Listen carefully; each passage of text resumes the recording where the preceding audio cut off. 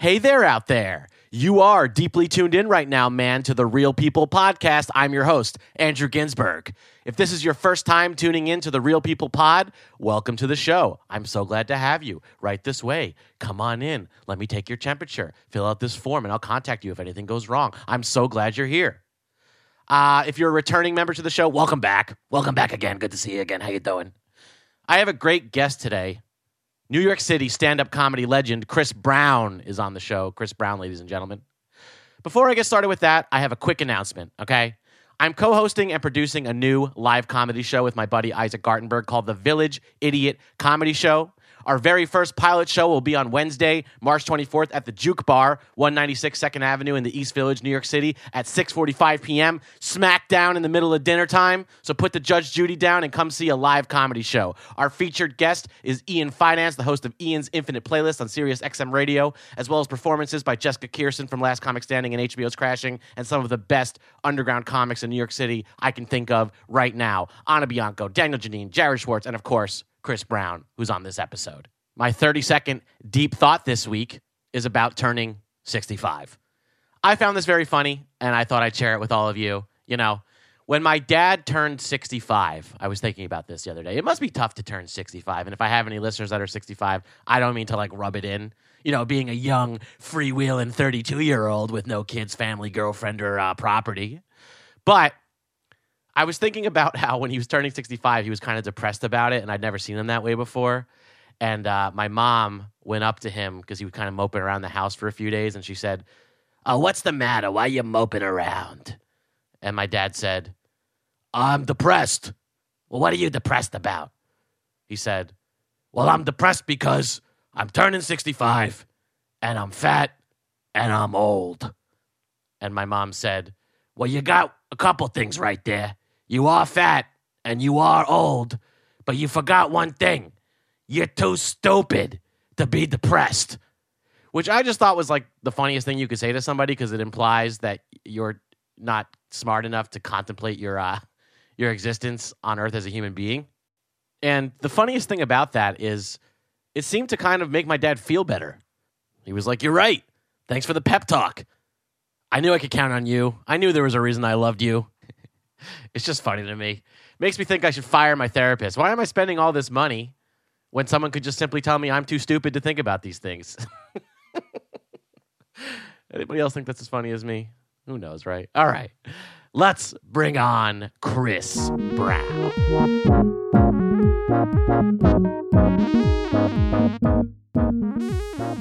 My guest today on the Real People Podcast is Chris Brown. Chris Brown is a New York City stand-up comic. I've seen him all around town, at least since I've been back in New York over the past 3 years, at alt shows, at open mics, wherever there's stand-up going on, you can usually find Chris Brown. And I was taken by him right away. I just thought he was so funny, like destroy you laughing in your seat funny. And on top of that, he has a really unique point of view on things.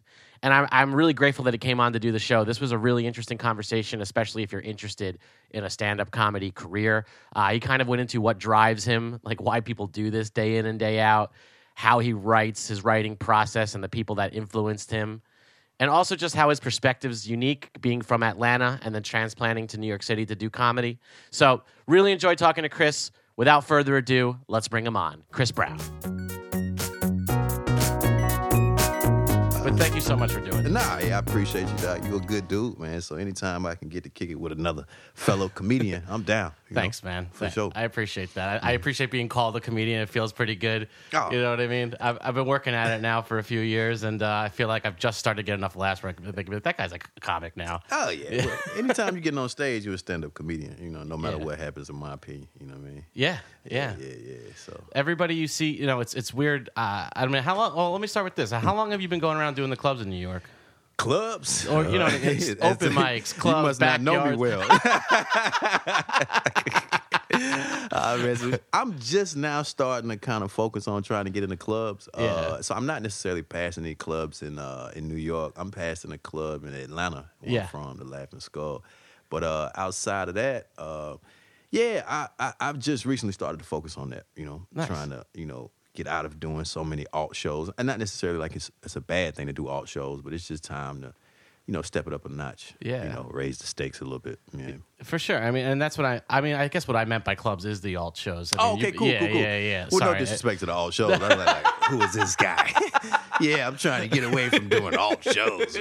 No, I mean, the shows are cool. Yeah. It's just when you get in a club, you get like a better consistency of getting on stage, Right. Because, they send you availabilities Yeah. and stuff like that, and you can kind of like, I don't even know if I use it right, availabilities. I'm always conscious of like talking, in podcasts because my English is so bad. No, it's not. I think availabilities is a term. Availabilities? Yeah. Oh, okay. Yeah. That's what the doctor always says when they call just it. What's your 5 minutes availabilities? in. We got an hour and a half to go. I'm gonna slip up. You're gonna be like, yeah, I see what he was talking about now. Nah, it's Yeah, I mean, I guess more so though. I mean, you're from Atlanta, but you've been in New York now for how long? I've been in New York since 2012. Okay. And I started comedy in 2012, to be honest with you. Oh, so you got here and you were like, man, I need to make some jokes.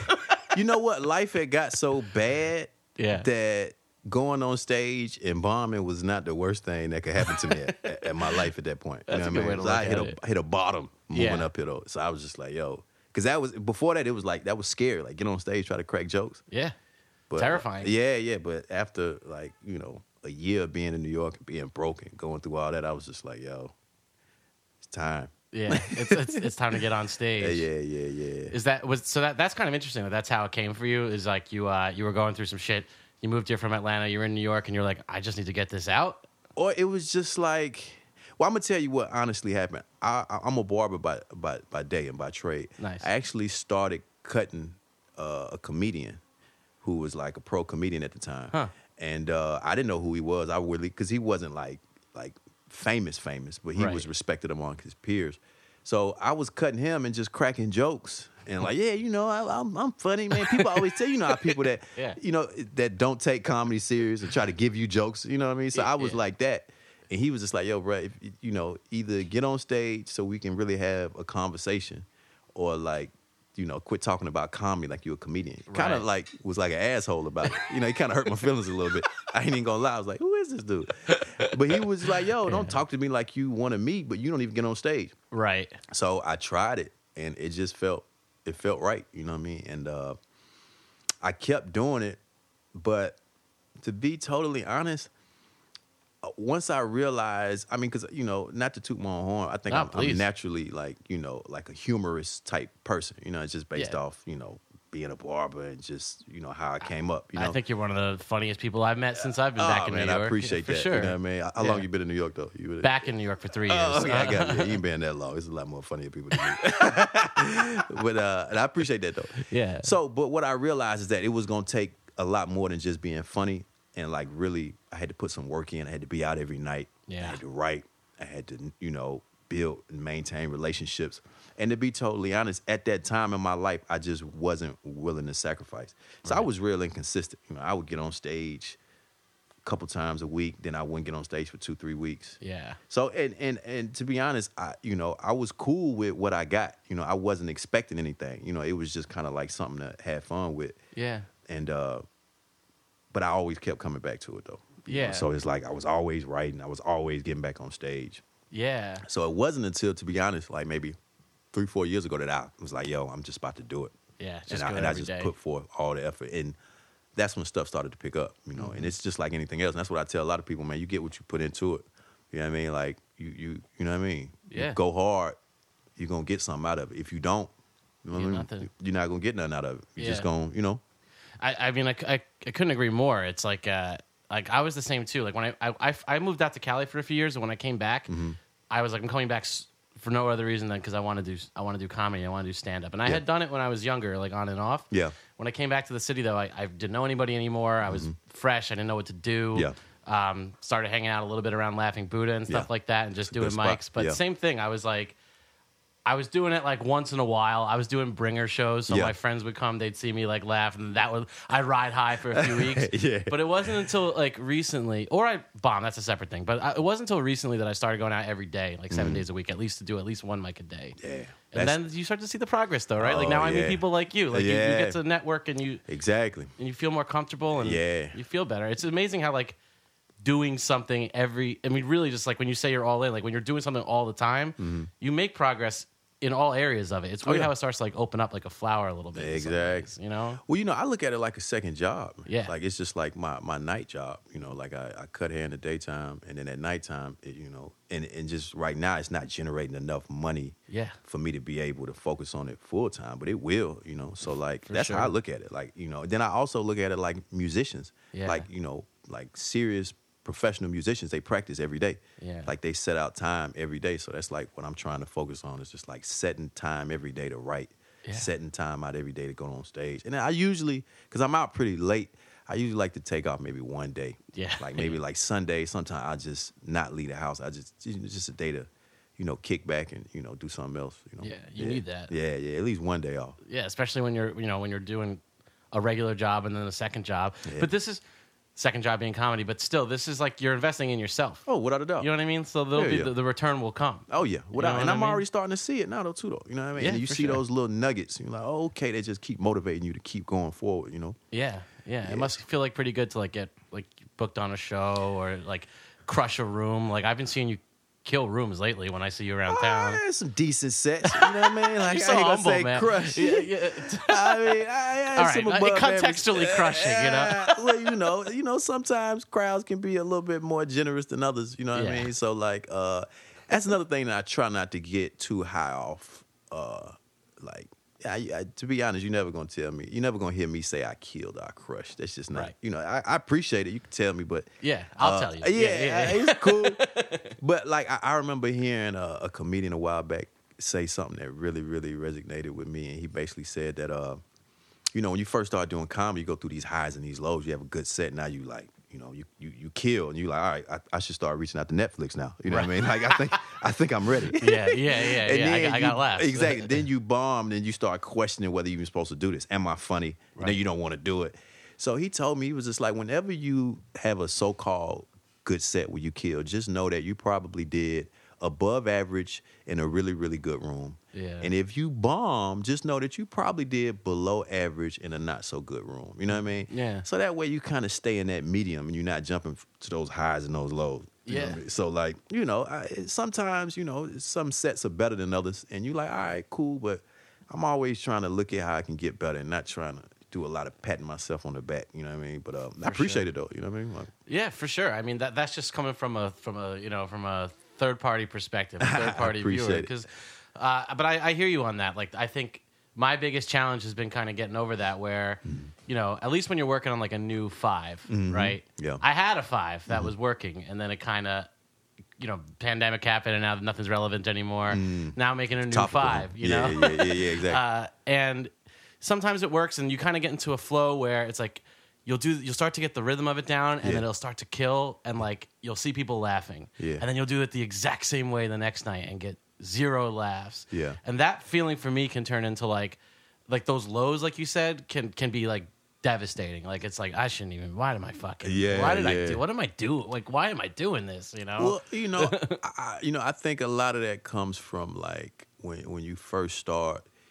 When you first start doing comedy, you haven't really had enough good sets to really feel confident and secure in your funny. I know that's how I was. Yeah, for sure. And that's why it's just so important to keep doing it, because over time you will have enough decent sets to the point where you're not necessarily questioning your funny after a bad show. You just know, it just wasn't my night. I need to go back and write. I'm being lazy on my delivery, or I need to get my time. It's just go back to the drawing board. Right. But when you're new, it's you just constantly like, am I supposed to be doing this? So but over time, once you keep doing it, you'll have built up a resume in your mind, and then and your confidence, knowing like, all right, I'm funny. It just wasn't my night. Yeah. So that's why you just got to keep getting up, in my opinion. Because now, like I've had enough decent sets to the point where, like, if I have a bad set, I would do. Or I'm being lazy, or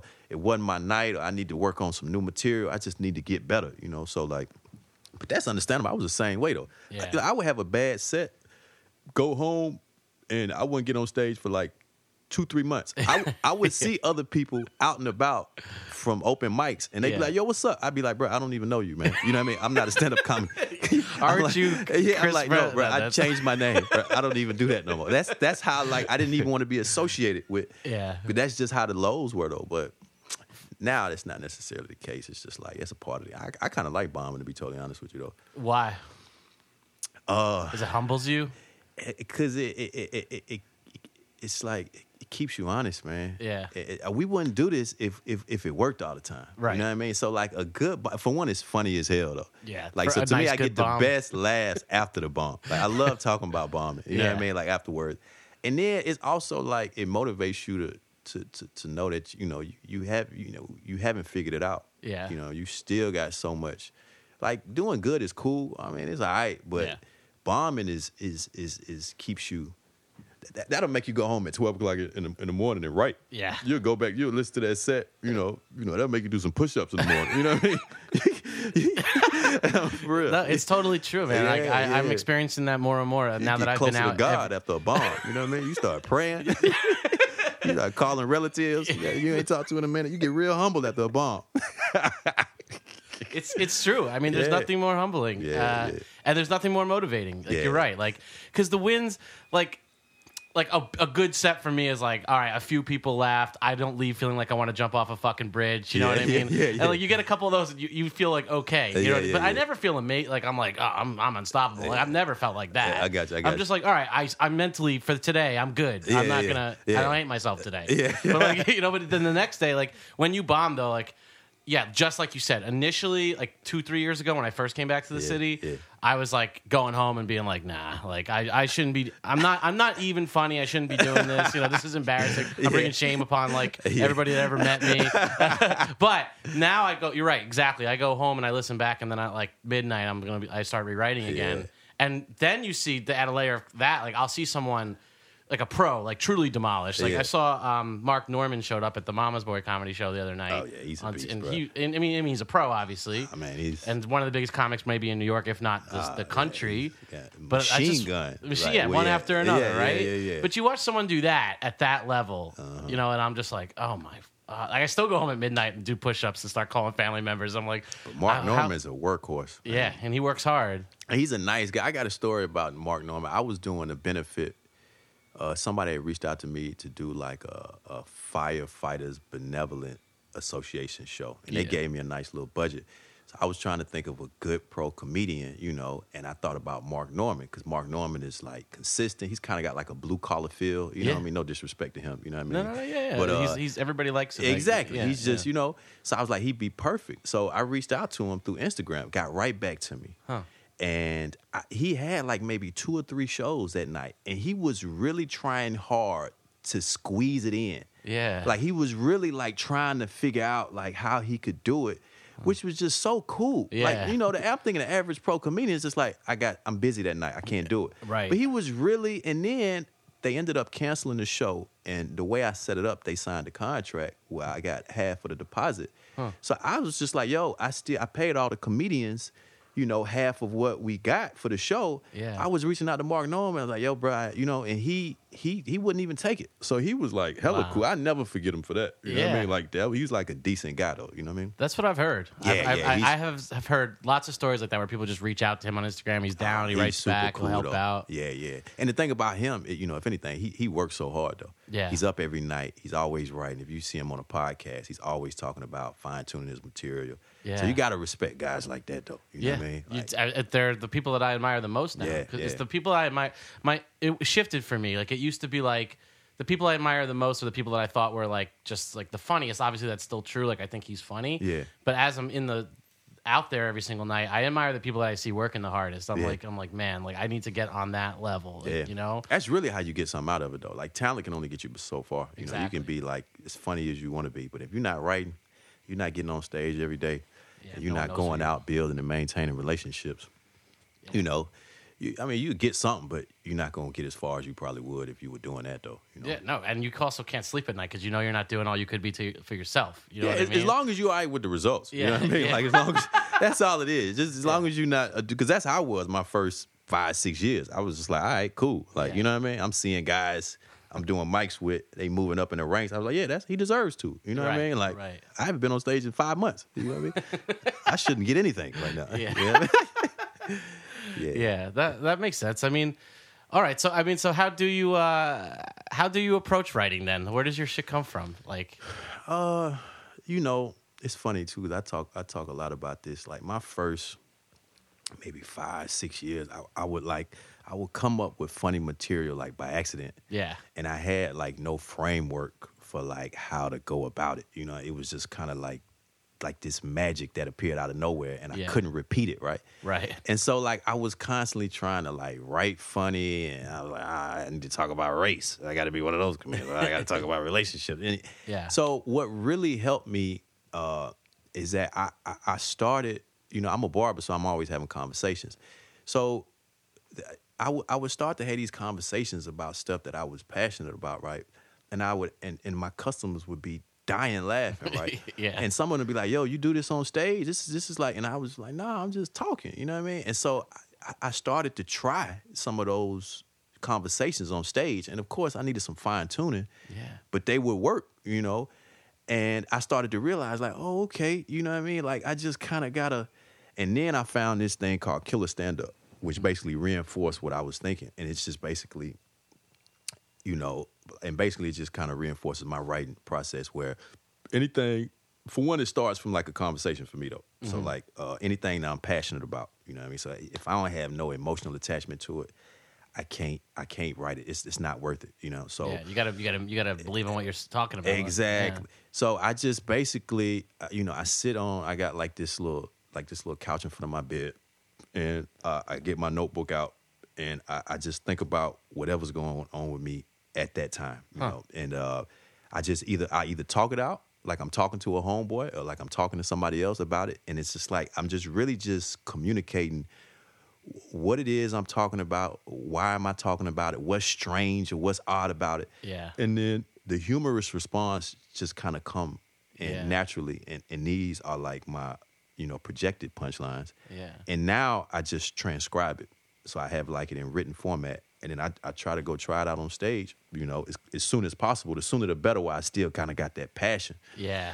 So that's just my writing process, and you know, it's been working for me. You know, for the little material that I've come up with in my, you know. Seems like you have a lot of material though, because every time I see you, you're doing something different. Yeah, well, I do have some jokes, but you know, right now I'm just really trying to compile that tight 5, that tight 7, and that tight 10. Yeah, you can have a lot of material, but it's just like you gotta have a structured 5, 7, 10. Yeah. That you know is your go-to. Because right now I'm getting these opportunities where it's just like, all right, you ready? And it's just like, I got to be locked and loaded. Right. You know, you can't be sifting through a notebook 5 minutes before you go on stage. Like, I know there's something in here that's exactly. You know, so like, it's really about like just kind of like condensing it to like what I know is going to be what I'm going to go with, you know. For sure. I mean, the stuff that you know works. And that, I feel like you start to build when you get those repeat laughs. Like there'll be like a one-liner or something. Yeah.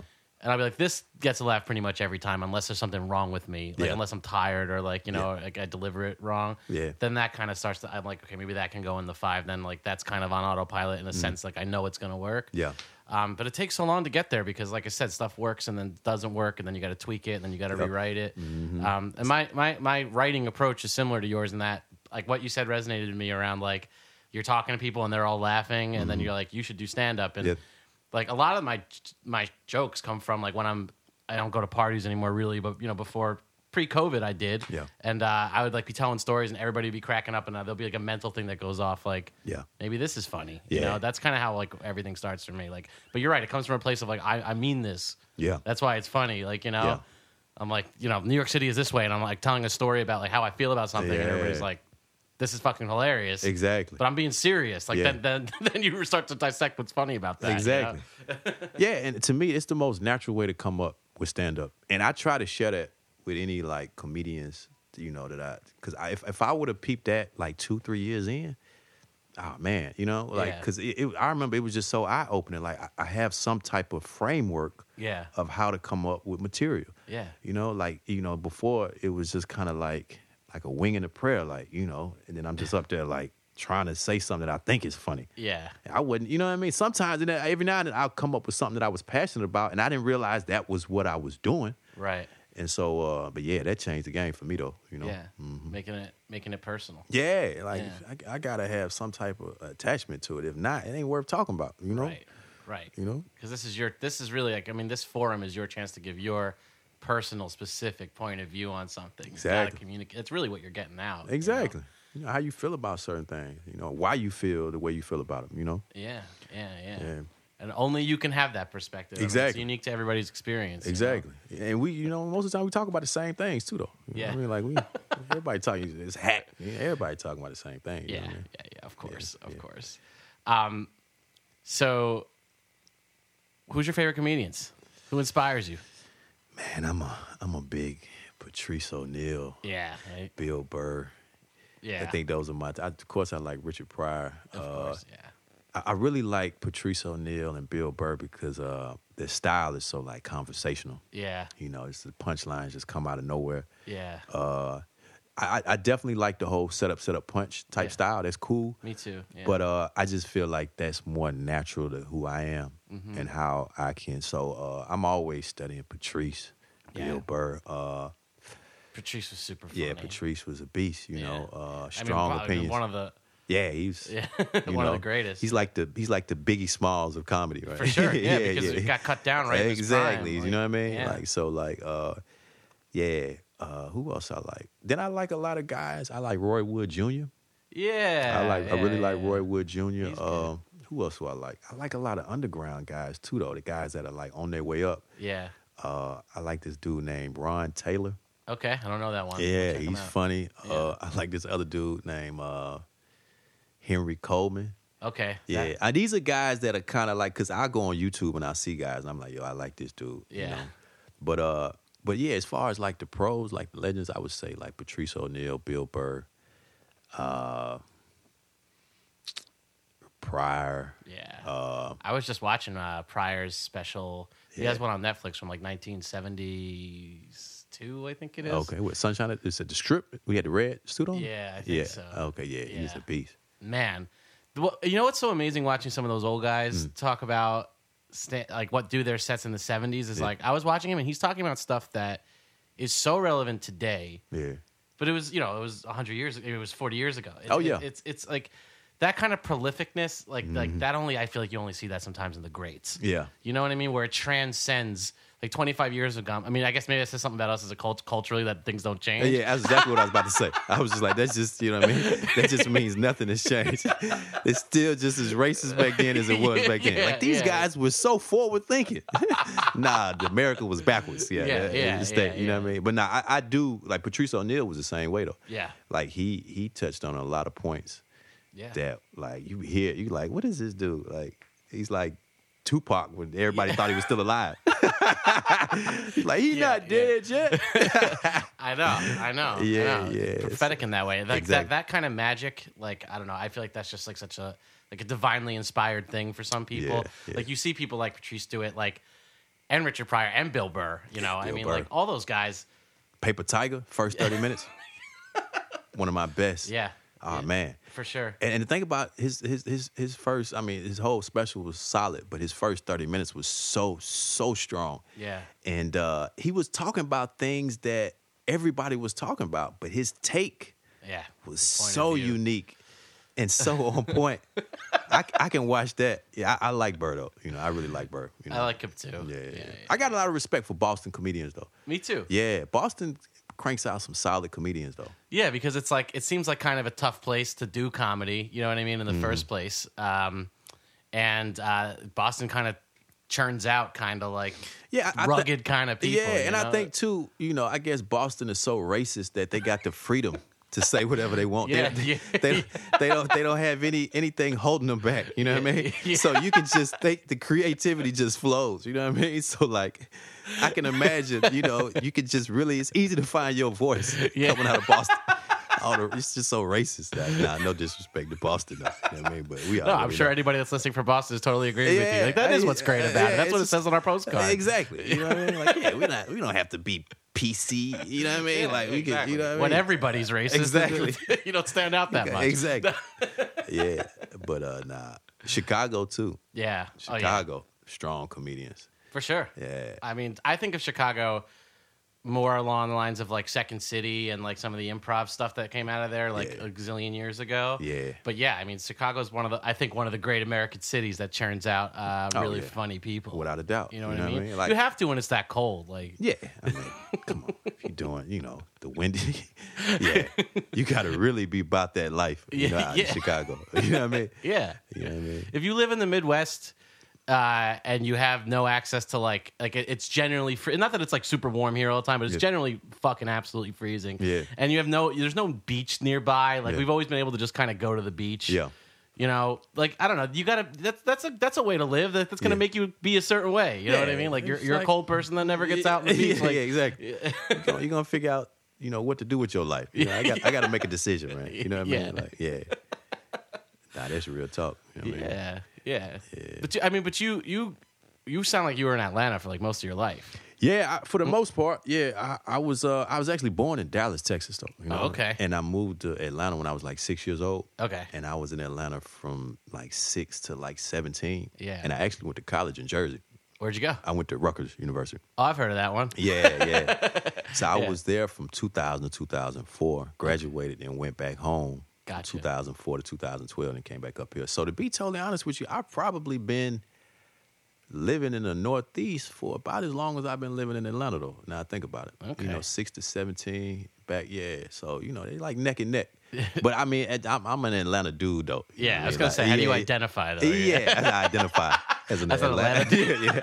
That's hilarious. Do you identify as a New Yorker? Like if someone said, like, hey, Chris, you're a New Yorker, huh? Like, would you be like, nah, I'm really from Atlanta. Like, I'm not Atlanta guy. I think like being a New Yorker is like a state of mind. Like I think when somebody says, are you a New Yorker? I think, are you somebody that really enjoys living in this urban environment? Right. Are you completely delusional and out of your mind? Exactly. Yeah, I'm a New Yorker. Are you cool? Yeah, this is, you okay I'm down with this. Never buying property? Or walking around in largely just trash. Exactly. Exactly. Yeah. So and I believe that there are New Yorkers that are born all over though. Yeah. And I believe there are people that are from New York that are not New Yorkers, So I just think it's like somebody that wants to live in New York, that's passionate, that loves the city though. Yep. Because you got people that are born in New York, can't wait to get out. Yeah. You know what I mean? So I could not agree more with what you're saying.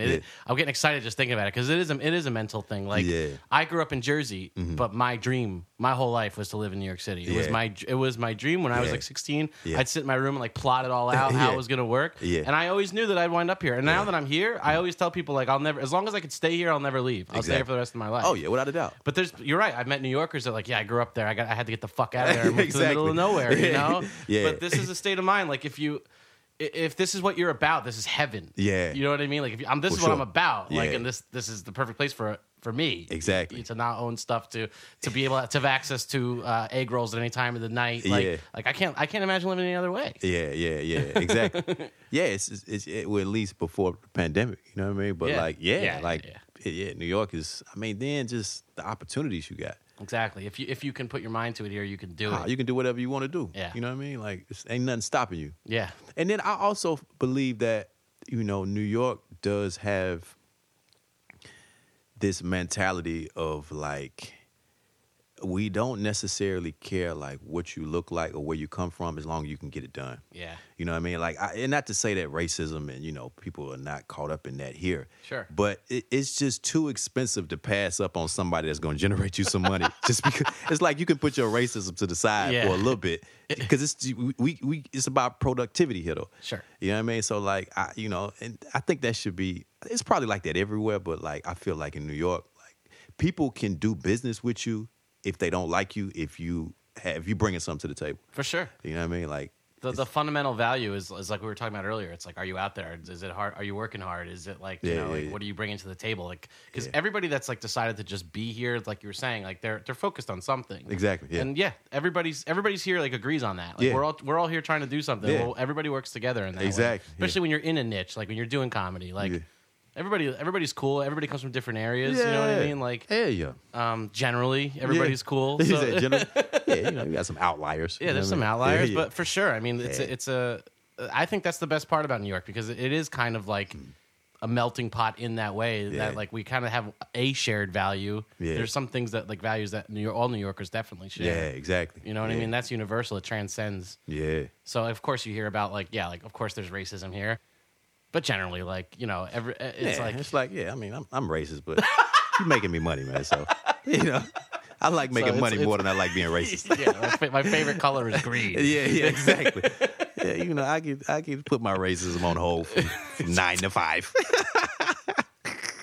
It's cool. That's all right. I can, So you have the New York mentality, but you identify as an Atlanta. Yeah. Like person. I'm an Atlanta dude, man. So like and I guess just by the core of my values and like I guess my accent. That's true. Well, what's an Atlanta dude like? Like if you had to sum it up, like just friendly, like Southern hospitality. You are friendly. Yeah, respectful. You know what I mean? Like just big on respect. Mm-hmm.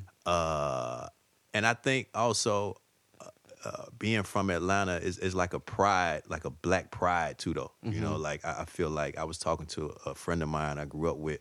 Just being from Atlanta and being exposed to all the black professionalism, the black colleges, the black excellence.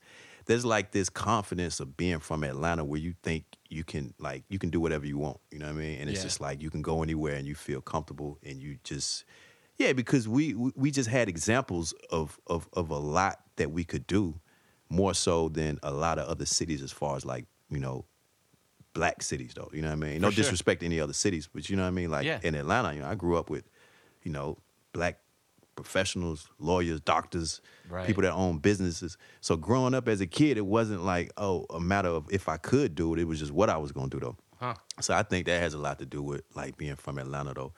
And then just That's the cool. swag, too, though. You know what I mean? Yeah. Like, that Atlanta swag. You are cooler than most people. You guys to me up, though. But, the trap music, all that. The rap right now, though. So, I got to put that on extra, though. You know what I mean? So, like I'm doing right now, though. You know what I mean? Hey man, this is how we do, yeah. You know what I mean? You feel me? I should start talking like that too. It's cool though. Yeah. That's true. You do have like I guess that is trap music. That's a very specific type of sound. I don't think it's anywhere else. Yeah. But musically, there's a lot of different genres that come out of Atlanta that are specific. Exactly. You got some of the greatest rap group, of all time. Outkast came out of the 8. You know what I mean? Sure. That was going against the grain when it was all about the tri-state in the Northeast. You know what I mean? But I mean, I got respect to all other cities, Detroit, D.C., L.A., whatever. But Atlanta is a unique city, especially when it comes to black people. You know what I mean? Yeah. That's an interesting perspective. It's not really one I've ever really considered before, and that makes a ton of sense. Mm-hmm. That's interesting that kind of drives you and plays into who you are as a person. Well, yeah, for sure. So when you were growing up in Atlanta, what did you want to do? To be totally honest with you, I was a basketball junkie. Really? Oh, that's right. You played D3 basketball. Yeah, I played D3 basketball. That's like one of my staple jokes, man. Staple jokes. Yeah. But so like I played basketball coming up. I was crazy about basketball. Nice. That's I never really wanted to go pro, probably because I knew I wasn't. You know what I mean? But I always just wanted to play college basketball. That was just always like my dream. Cool. And I actually had some issues with my coach in high school. I had transferred, and then I played my junior year, and he actually cut me my senior year, though. Mm. So I kind of felt like my dreams of playing college, if you're not playing your senior year, it's just like, and then I did all right my junior year, but my senior was supposed to be my year, though. Yeah. But I was a knucklehead, so at that point, I was able to graduate high school a semester early because I had transferred to so many different high schools. Huh. So that's when I decided to be a barber. I was like, man, I'm just going to go cut hair. I wasn't even thinking about college. You know what I mean? And so my mom really wanted me to go to college. She was like, yo, because my mom is a professor, so she taught, in college. So, she was just like, I can't have you. Like, I'm a professor. You can never come to my school if all you are is a barber. So just go to college for me. You know what I mean? She must love that you're a comic. Yeah, I know, right? Yeah, you know what I mean? But so she was just like, please go to college. I will lose my job. If, Yeah, please, just because everybody's looking at me like, what you want to do? Like, you want to be a barber? You know what I mean? Yeah. And I got material about that, like just like how people look at barbers, like, you know. But so I went to barber school, and I was just gonna be a barber. But when I was in barber school, I was just around all of these. Like everybody I was in barber school with was like selling drugs and just hella street, and I just realized like, yo, I don't necessarily want this to be, I don't want this to be the only type of people I have to hang around. So like, no disrespect to the dope dealers, but you know, it just was, of course, yeah. So that's when I was like, all right, if I can go to college, because it was also like I was around dudes that didn't have the opportunities I had. Yeah, like they were like, yo, bro, you got an opportunity to go to college. They just got out of prison, and this is the only option they got. So it made me look at like my opportunities, like, yo, if I can go to college, I need to take advantage of this. Yeah. So that's when I went to college, and it was a Division III program. So I was like, all right, you know what I mean? Like I was able to walk on, and I played for like, you know, three and a half years. You know what I mean? Damn. Yeah. So I mean, but I was all right though. I was all right. You know what I mean? Like, you know, I was cool. I ain't no. That's a good career though. 3.5 years. I mean, you know, like cause I ended up starting the semester late, and so like so I played for like 3.5 years though. Do you still play? Yeah. Do you ever like bomb a set and go home and just shoot threes until? You know what? like it's so easy to get hurt because I'm 40 years old. So like every dude that I know that's out there playing at my age, they tearing ACLs, Achilles. You know, it's real easy to get hurt. So I don't really play. I'll come out maybe like once a year. Yeah. The last time I think I played, there was a dude I know, a client of mine. His Carmelo used to have a gym over here on 34th Street. Right. And he would rent that out. And so, like, you know, that was cool, you know, but I'm not really playing like that. I might play some horse or something. I ain't trying to get hurt. Place I can play with you. Yeah, exactly. But nah, though, I don't even really watch basketball as much, you know? Like, really? I'm just not really into it as much. I mean, I watch, like, the playoffs. Yeah. But to be totally honest with you, when you playing college basketball, after playing, like, because even though you playing D3, it's like a job. Yeah. Like, I got burnt out, man. I mean, you know, you got games, you got practice, you got walkthroughs, you got study hall, and you know, it's like afterwards, I was like, I'm tired of basketball. You know what I mean? Like, it ain't even, but I mean, I always got love for the game, though. You know what I mean? But I'm just not real. I'm grown now. Like, I can't. I can totally imagine. I mean, I've never played sports in my entire life. Okay. Because I'm not coordinated. I'm just not good at that kind of stuff. But like, I can't catch a ball. Like when my dad would take me in the backyard. This isn't even a bit, but he would take me in the backyard to play catch when I was a kid. I felt like he was just throwing things at, like throwing balls at me. That's how it felt, you know. Like it's just like abuse. Like it's just not dodgeball. Yeah, even that. Like I hated like being organized with other young guys to play sports. I got you. I just couldn't do it. It just wasn't I couldn't get involved with my head in the game. Nah, I get you. I would be like, I don't care about the outcome of this, and I struggled with that. I got you. So maybe you experienced some of that after you went through it. You're like, man, this is a lot. Yeah, I can't believe you're 40, by the way, either. I thought you were like way younger than that. I'm like old, man. Yeah, dog. I'm getting up there, man. Well, when I'm your age, I'll definitely look 85 years older than you look. How old are you? No. 32. 32? I got you. Well, you know, you ain't. I'm not dying, but that's 32 is a good age, though. It is a good age. Yeah. I like being 32 a lot. Yeah. That's a good time, you know, to start doing comedy, too. Yeah. I mean, the younger the better always, but, like, I feel like there's a benefit of being, like, in your 30s because you kind of, like, know who you are, though. 100% agree. Yeah. Like, I mean, that's part of what held me back was I didn't know who I was. Like, you know, when I was younger, I always did do like stand up or, you know, improv. I used to have a pretty cool improv show when I was in college and stuff 100 years ago. But I always did it like I was conflicted because I was like, I don't know if I really want to do this. And then like, you know, when you start to get in your late 20s, a lot of my friends at least like started getting married and like focused on like I need, you know, I do this job now, and then I just, you know, take the bus home and I was questioning like, should I be like focused? Should I be on these apps trying to get a girlfriend so I can lock somebody down? Like, should I be doing this? Yeah. And then now I kind of got to a point where I was like, nah, I'm not going to do any of that. Like, I'm just going to go to alt events every single night and not clubs. I'm gonna and try to do this. And like, but I feel great now knowing that like I own that, and I don't really think like I'm not thinking about what else I should be doing anymore. Yeah. You know, so you're right. Like, being 32 does feel good because I'm just like, this is what I'm about. I'm 32. I do this every day. And and to piggyback on what you're saying, you know, that had a lot to do. You know, I didn't say all that, but you know, I was like, you know, I wasn't serious, but you know, what really was going on, I was in a relationship. You know what I mean? So like, you know, I got married. You know, I'm actually divorced now. Oh, really? Damn. Yeah. So like, I think that had a lot to do with with me not taking it serious too, though. Kind of like feeling like, all right, I need to, start to, think about family. Yeah. I was thinking about like, being a comedian, being out late night. I can't be that type of dude. And, right. But, like, I feel like, certain things call you, like, so it was just like, I just kind of accepted, like, this is who I am. You know what I mean? Like, I was like running away from it. I was trying to be like a regular dude that just went to work, came home, went on a couple vacations a year with my old lady, planning for kids, planning for retirement. Yeah. Then I just realized, like, nah, that ain't even me, though. Same. Like, so I was just like, I think I'm just built for this type of lifestyle. You know what I mean? I feel the exact same way. Like, when I tried to deny myself at points in my life, like going out late and that kind of stuff, I was like, it's just, I won't live a happy life if I try not to do these. Like, it's just, like you said, it calls you. Like, I feel an urge to live a certain way. It's not like I would be denying it, Exactly. And like, why do that? Because you're so much happier when you lean into it. Exactly. It's all expectations that other people put on you that make you kind of question that. You know what I mean? Like, if you can just own it, it's so liberating. Like, you know what I mean? That's such a liberating thing. And also, like, people act like that. I mean, like, I don't think we're missing out on any kind of, like, when you do what you love to do, even if nobody sees you do it, I'm good. You're winning. Yeah, for sure. Like, it's a great feeling. It's a self-fulfilling feeling. Exactly. And then I'm not really in the game to be famous either, though. Yeah. You know what I mean? Like, to me, like I'm living my dream now, man. You know, when I'm getting up 2-3 times in a day, or I get a couple dollars,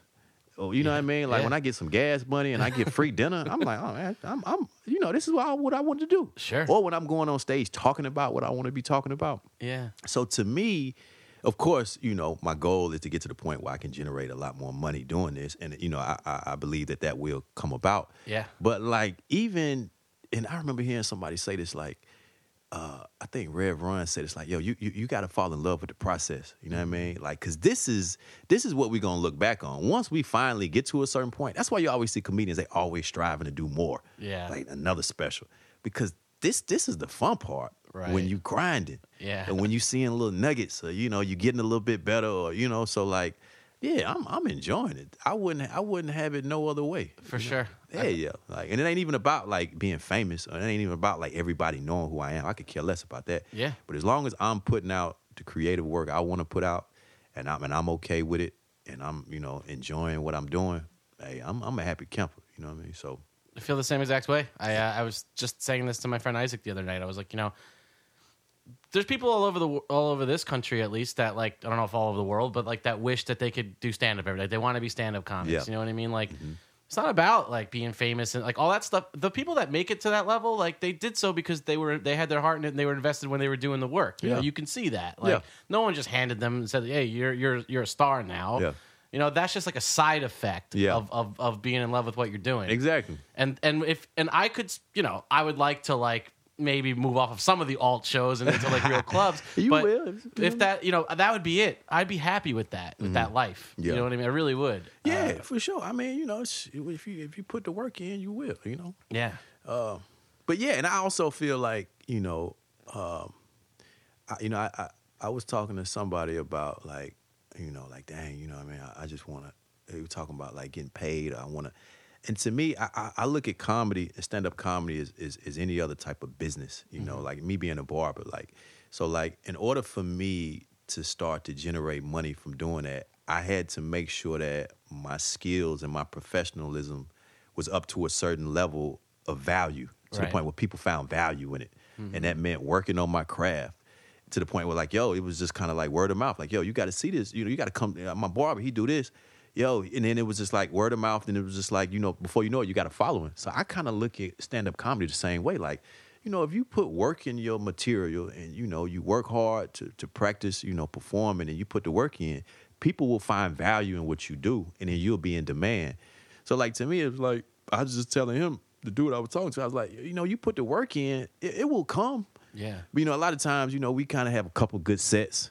Yeah. You know what I mean? We killed 2 shows back to back, and now we like, what a check set? You know what I mean? Like, you know what I mean? What surely someone must want to pay me for this. Exactly. Did you just see I just crushed? You know what I mean? But it's just like, nah, man. Once you create value, and I'm starting to see that now, and it's kind of surprising to me when I hear people reaching out to me like, oh, bro, you want to come do this show? Yeah. And I'm like so focused on getting better that I'm not even thinking about what I've done. Yeah. And they like, yo, you funny. And I'm like, oh, okay, appreciate that. You know what I mean? But it's just like, people see value in what you're doing, and they're going to want you. You know what I mean? They're going to want you to come through and perform and do your thing. You know what I mean? Yeah. No, I mean, of course. And it's funny, too, because, like, those wins that you just, like, where you feel like it's like, people like, oh, I'm at this level, I'm working, and you're saying, like, oh, you got to see this guy, and he's so funny. Yeah. Even if you can enjoy that, which I would imagine, like, maybe you could for 30 seconds, you're like, all right, cool. But then it's like, I gotta go back to work now. You know, like, for me, like, the feeling of, like, all right, there's a little nugget of something is really short. Like, it's like, I'm like, that was cool for 5 seconds, but then you got to go back to it. You know, it's like, I think that's probably unrelenting. Like, it never will stop. Yeah, you know what I mean? Like, for you'll sure. never be satisfied. Yeah, man. And that's what's fun about it. Yeah, man. That's what I'm saying, man. Like, you as funny as your last set. Yeah. You know, every time you get on stage, you start from scratch. You know what I mean? Yeah. You know what I mean? So, like, and that's the funny part about it, because you're going to keep living. You're going to keep having stuff to talk about anyway. You know what I mean? And that's especially true in my situation, where if no one knows who you are in the first place, then you really are. It really is your first set every single time. You know what I mean? Yeah, but I mean, but even, like, people knowing who you are, that's that's not really that big of a deal. No, you know of what I course. mean? Like, but I get it. I see what you're saying. I'm joking. But nah, I know what you're talking about. It's funny that when I hear, like, newer comedians, you know what I mean? It's just like, I look at it like we all on the same level. You know what I mean? I kind of don't look at the superiority, inferiority, like, oh, you know what I mean? Yeah. I'm just like, yo, man, we all trying to do it. You know what I mean? So, for like, sure. I see you like I see myself. You know what I mean? Like, you got your podcast going. Yeah. You doing your thing, Doc. You know what I mean? Yeah, I mean, the podcast, this thing I just started doing during when we had to isolate, stay inside. Yeah, this is dope. I was really worried that I was going to not be able to talk to people anymore. And like on stage or just in general, you know? It was always like something I thought I was good at. Yeah. And I felt myself getting rusty. Yeah. And then I did this. But like, I just keep making them because like I get some notes that people enjoy it, you know? It brings me joy to do it. Oh, without a doubt. Do I want to be a big famous podcaster? I don't know, but I really like making these. It's really fun. Yeah. And but I'll say this, like, I was right, because when I came back after I don't know, stuff started opening or things illegally started opening, whatever. Like, I'm out there now.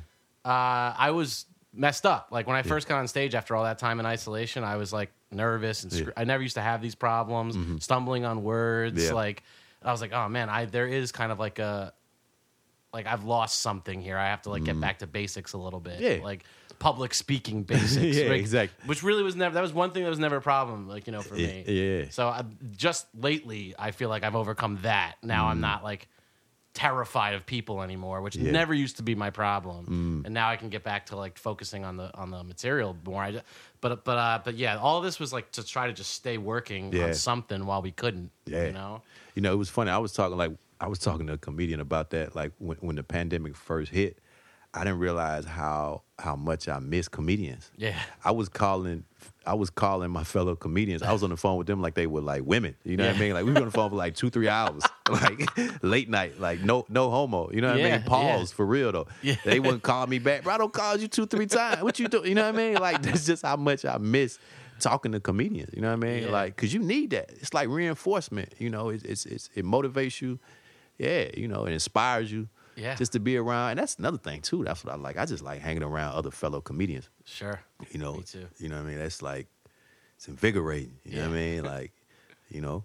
But, nah, you got a nice setup, bro. You know what I mean? Thanks, man. Yeah. I respect what you got going on. You got the mic stand. Yeah. I feel like I'm at the radio station. Kids 107. Yeah, I know, right? You know, traffic at 9 coming through. Well, I talk to Dan G all the time. He's like one of my good friends. Yeah, that's my guy, man. I like Dan G. I met him, you know, on Zoom like a year ago when all this started going down. We started writing jokes together. Yeah, I was on the phone with him yesterday. As a matter of fact. Yeah, Dan's a funny guy, man. He spends a lot of time on the phone with this guy. Yeah, all right. I know. I talk to a lot of comedians, man. Like, for real though, Dad. Yeah, no. But he was just saying, he was like, all you need to do is get some microphones, and he was like, and you could have a podcast. He was like, that's Dan. Dan's always kind of like has this like arrogant way of telling you how to do something. What's the problem? Just do it. Like he'll make you. Yeah. He's like a nice asshole at the same time. Yeah. Well, like, he even helped, like, you know, Isaac and I are putting on the show at the Juke Bar that you're gonna do. Yeah. And I was really nervous about it. I was like, how am I going to start a comedy show? And he's like, dude, you get a fucking venue. And then you call comedians. Like, exactly. I was like, but they're not going to take my call. He's like, yes, they will. Typical Dan Janine, right? What's wrong with you? Yeah. Like, he's like, you get a show? You have a place to do it? Call up comics? You have a microphone there? Yeah. It's a show. Exactly. I was like, it really sounded more complicated in my head. Yeah. And I get it, too, though. Because, I guess when it just sounds like something like so far-fetched. Yeah. It's like producing a movie almost. Yeah, right? Exactly. Like, you know what I mean? Like, nah, I get it. Yeah. But and the thing about it is like, it's comedians out here that, just bare bone have really, really solid shows. You know what I mean? Yeah, for sure. Acapella. Yeah. You know what I mean? I've done a couple acapella shows. You know what I mean? So, like, you'd be surprised, Doc. You know what I mean? Yeah. Comedians get real creative when it comes to that, though. For sure. Yeah. But I can tell about how you do your podcast, bro. You gonna put together a quality show. And that's like a cheat code too when it comes to comedy though. You can start. I always tell comedians, the sooner you start putting together your show, the sooner you're gonna grow. Because for one, you're gonna build a bigger network of comedians that you're gonna know. Yeah. You're gonna be creating your own stage time. Right. You can trade spots.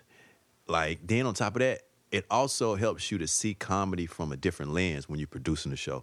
Totally. Because now you're starting to put together like a lineup. Yeah. And it'll help you to understand like why other comedians don't put you on shows too though. Yeah. Like once you produce a show, you won't start to feel a certain type of way when you don't get put on other people's shows. Because like, all right, well, sometimes people, you putting together a certain style. You got to put, you putting together people that are in your network that you really fool with. Yeah. So like, I just think it's like a really, really good thing to do, when you first, you know what I mean? Yeah. Yeah. It's something I've wanted to do for a while, and you're totally right. It's been a struggle to think, like, how the cadence of the show should go. It's like, all right, this person's going to open, and then this person's going to go. Yeah. They're going to talk about this kind of stuff. It's like, well, what follows that? Exactly. Because you don't want to set anybody up. Exactly. You know what I mean? Yeah. Finding out. Then is, being honest about, people's strengths and weaknesses, and then yourself, too, though. Yeah. There have been times I was like, I don't even think I belong in this lineup. Yeah. You know what I mean? Yeah, no, I've never hosted. I mean, I've never really hosted like this before, so it'll be my first time hosting. Something. Exactly. But it'll be so good for you though. Yeah. I remember the first show I put together. I look at it, I was terrified. I couldn't sleep for like 2 days. Yeah. And then my set that I did in the beginning was terrible. I was just like, when I look back at it, I'm like, yo, like. Ugh, it's just crazy. Yeah. But over time, like I said, I was doing it for like maybe 2 years, a monthly show. Yeah. It's like night and day. Like year 2, you would have thought like I had 3 Netflix specials the way I was getting on stage. You know what I mean? The way I put my cup down on the stool, like this guy is amazing. Even the way I put my cup down. You know how you take the mic out the mic stand. Yeah. People are like, this dude, I like his style already. You know what I mean? So like, yeah, man, that's a good look for you though. You know what I mean? Yeah, no, I couldn't be more excited about it. I'm just like you said, I'm losing sleep over it and stuff. But I really am. Like, I'm not sleeping. I'm really exactly. not. Like, You're I'm really nervous not. about it, yeah. I'm all fucked up because like you book people and then they bail, and then it's like so now you got to get back to booking again. And like it's like, but right now we're in good shape. Yeah, and all I have to do is get people to come. But that'll be easy the next part, too, right? Yeah.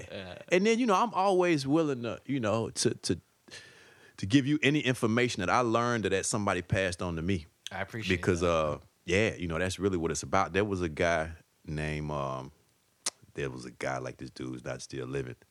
Kevin Barry. He used to do the show on Dykeman. Okay. Weekly show. And he really he gave me some valuable info. And I just recently transferred that information over to Elle Orlando because she's doing a weekly show. Oh yeah. And she was looking at me like, "Oh, Chris," I'm just like, "Yo, that's not me. Don't look at me like I'm just relaying information that worked for me." Yeah. So like, I think that's what we're supposed to do. So any information, because it's information is the most valuable asset. Totally, man. So like, just knowing certain things though, you know what I mean? So like. And you don't know what you don't know. You Exactly. know what I mean? And and that's why, having a network of people, building and maintaining relationships is clutch. Yeah. You know what I mean? So like, but you a good dude too though. Like you got real, real good energy though. That's Thanks, important man. too though. I appreciate Yeah. that. So like you like a guy that, you know what I mean? You gonna want to help, you know what I mean? Yeah. I appreciate that. Yeah. I really like people. Yeah. You know what I mean? Like, I love meeting all kinds of people. I love comics, too, like you were saying earlier. Oh, man, yeah. Like, I love hanging out with, like after the show, like, kind of just bullshitting with a bunch of people. Man. And I'm like, this is great. I'm just with my people. Like, these are my kind of people. You know what I mean? Hell yeah. Yeah, for sure. Because we all have that kind of thing in common where it's like, you're getting on stage trying to be funny. Like, you know what I mean? Like, something's fucking wrong with you. Like, exactly. Like, you just kind of all have that in common. Yeah, it's the road less traveled, man. Yeah. You know what I mean? Like it's something about taking the road less traveled, man. Like, that's a good way to put it. Yeah. Like that's most people, more poetic way to put it than I put it. Well, no, I'm saying we all got issues. I know I definitely got issues. Nah, you know what I mean? I have none. I'm doing great. Yeah, I mean, I can tell. You know what I mean? I can tell. You know I'm just kidding. Nah, but yeah, they always say comedians are like scarred and depressed. Yeah, and, it's true. Yeah, what I mean? Totally. And for the most part, we tend to be, Yeah. God's favorites have a hard time, man. Yeah, that's a good way to look at it. Yeah, so like, man, I know I got issues, man. Well, yeah. I don't know. You seem okay to me. Hey, man, you look like you're 32 and you're 40. It's incredible. So I just matched with a woman on Tinder last night, man. I'm already planning the wedding, bro. I fell in love last night, dog. So I know I got issues. Did you start talking, or was it just on the pictures? We had a conversation, man. Okay. And that's just how I am, though, dog. Yeah. I'm planning the wedding. What our kids gonna look like? I'm like that dude, dog. So do you have a date scheduled, or was it just a really good text conversation? Oh no. We gonna link up, but it's just how it is when you first meet somebody you got a nice little connection with. You know, I'm the type of dude where my mind start going. Me too. Listening to R&B music, dancing and shit last night. I can't believe it's happening. Exactly, right? Yeah. You know what I mean? Yeah. Like, do I want kids? Maybe I do want kids. Exactly. You just mash with her? You start changing, you know what I mean? I'm already thinking about quitting comedy. Like, do I really want to do comedy? This was a great single job. No, I'm joking. I'm just joking, man. Well, all right. I mean, with the time that we have remaining, because I don't want to... Nah, you good. Are you working on any new stuff right now? Do you want to talk? Well, you don't have to. Oh, no, it's cool. I was putting together this comedy mixtape that I wanted to do. But, it's really, I'm just back and forth between, like, whether I really want to put out, a lot, like, these bits. And then on top of that, is it really something that I want? Is that what I want to be my first impression right now, though? So I thought it was something to do, but I think I might put together, like a mixtape of, like, maybe crowd work or something. Just some type of content. Yeah. And so I'm working on that. Oh, go ahead. What you about to say? I was going to say, I'm more so asking if you have any jokes. Oh, okay. My bad. I just went on this project. Yeah, so I got a new album coming out. I got a new project coming out. Hey, but if I'm going to be on tour. I'm doing a movie. You're like, bro, I just want to know your jokes. I know you ain't got nothing going on. That's not true. If you have anything you want to promote, please do. Please do. But I meant more like if there's anything you want to talk about. Yeah. Joke bits. What am I working on? You don't have to. Let me see. Cut this part out. I'm just kidding. You know what? I always ask comics if they have a joke they want to talk about. I mean, like, so I do have a joke that something, and I was watching the NBA All-Star Weekend. Uh-huh. And an announcement came for the United Negro College Fund. Yeah. So I'm kind of breaking down this whole idea of like why we still using the word Negro. You know, I saw you do that the other night. Oh, you saw me doing that? That's a great point. Yeah. So like it's just kind of that's something I'm thinking about. Like it's just like, come on, Negro. Like why we still? You know what I mean? Like slipped under the radar. Exactly. You know what I mean? So like I'm working on that, and then that's it, really though. Yeah. And this new love I got. I'm definitely be talking about that though. You know what I mean? Like, I'm in love. I fell in love last night, dog. Congratulations, man. Yeah. So like, last night too, man. Yeah, it hasn't even been a full 24 hours. Exactly, man. Yeah. You've been together for about a good 12 hours now. You know what I mean? So like, I got to see you in the middle of the brunch time of being in love, of your first impression of love. That's great. I'm joking. I hope if she ever sees this, dog, she gonna be like, yo, this dude is crazy. The good news is she definitely won't. Always gonna hear this except my mom, Chris. Nah, you got a dope setup, man. Hey, man, I appreciate you for having me, man. Nah, I appreciate you coming on, man. I don't do enough episodes where I talk to the local comics. Okay. But now that I'm getting to meet more, the international best-selling comics like you. This is my first time, having an open mic on. You know what I mean? So like, I didn't realize open mic was gonna be as funny as you were. I normally get, pros. You know what I mean? I decide to, do some charity work, get some open micers up here, man. No, that's not what I mean. That's not what I mean. I'm messing with you. I normally I interview like everybody, like not only comedians. Yeah, I got what I mean? So, really? This ain't even about comedians. You people off the street. This dude said, anybody. Excuse me, come upstairs. I want to interview you. Yeah, male, men, and women. No, I'm joking. Everybody. I have some women on here. Yeah, that's what's up. But I'm the reason I said as I'm meeting more comedians locally, as I'm out locally, because I stay local these days. But I'm more of an international man, trust me. But these days I'm local. No. Yeah. But I'm trying to have more of the people that I meet that I think are funny on the show because I love these kind of conversations. Oh man, these are dope. I appreciate you, man. When you reached out to me, man, I feel bad it took so long for me to, you know what I mean? This was pretty fast actually. Oh, okay. Yeah, man, I appreciate it. You know what I mean? I appreciate it too, man. Well, hey, I mean, I appreciate your time. I think that's all the questions I got, but thanks for coming on the Real People podcast. Hey, man, I appreciate you, man. So you can check me out at that was funny, right? Yeah. So you can check me out at www.facebook.com/. No, I'm joking. Now you can catch me on Instagram, Chris Brown Comedy. Chris Brown Comedy on Instagram. Yeah, man. And you'll see him around town. Yeah, definitely, man. All right, man. I'll see you soon. Hey, likewise. I appreciate you, bro. Thank you, man. For sure. Bye. All right, folks, that was Chris Brown. Thank you very much to our guest today, Chris Brown, for coming on the Real People podcast. Come to our show on Wednesday, Juke Bar, East Village, 196 2nd Avenue, the Village Idiot Comedy Show, and come see me and Chris Brown.